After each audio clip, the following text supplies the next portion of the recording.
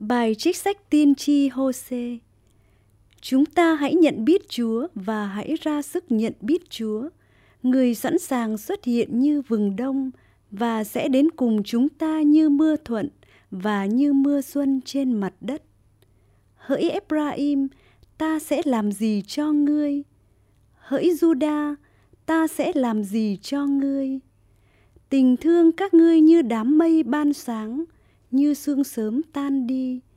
Vì thế, ta dùng các tiên tri nghiêm trị chúng, và ta dùng lời từ miệng ta phán ra mà giết chúng. Án phạt các ngươi bừng lên như ánh sáng, vì chưng ta muốn tình yêu, chớ không muốn hy lễ. Ta muốn sự hiểu biết Thiên Chúa hơn là của lễ toàn thiêu. Đó là lời. Bài trích thư Thánh Phao-lô tông đồ gửi tín hữu Rô-ma. Anh em thân mến, mặc dầu Abraham tuyệt vọng, ông vẫn tin rằng mình sẽ trở thành cha nhiều dân tộc.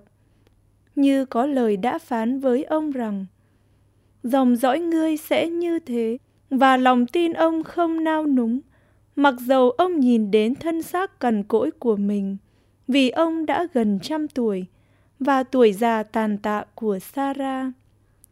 Ông đã không cứng lòng hồ nghi lời hứa của Thiên Chúa. Trái lại, ông vững tin và làm sáng danh Thiên Chúa. Ông biết chắc chắn rằng Thiên Chúa có quyền năng thi hành điều người đã hứa. Bởi đấy, việc đó đã được kể cho ông là sự công chính.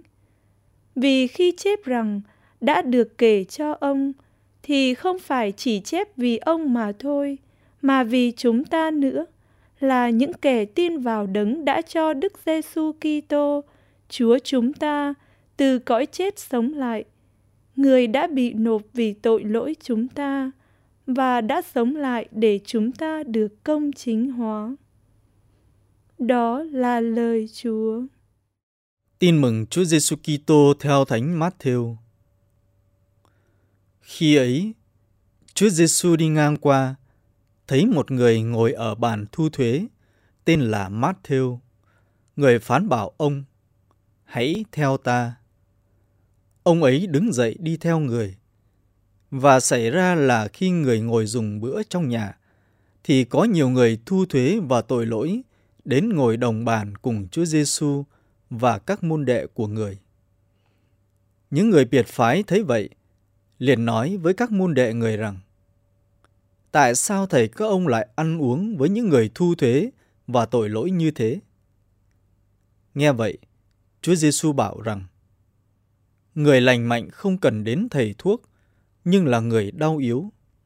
Các ông hãy đi học xem lời này có ý nghĩa gì. Ta muốn lòng nhân từ, chứ không phải là hy lễ. Vì ta không đến để kêu gọi người công chính, nhưng kêu gọi người tội lỗi. Đó là lời Chúa.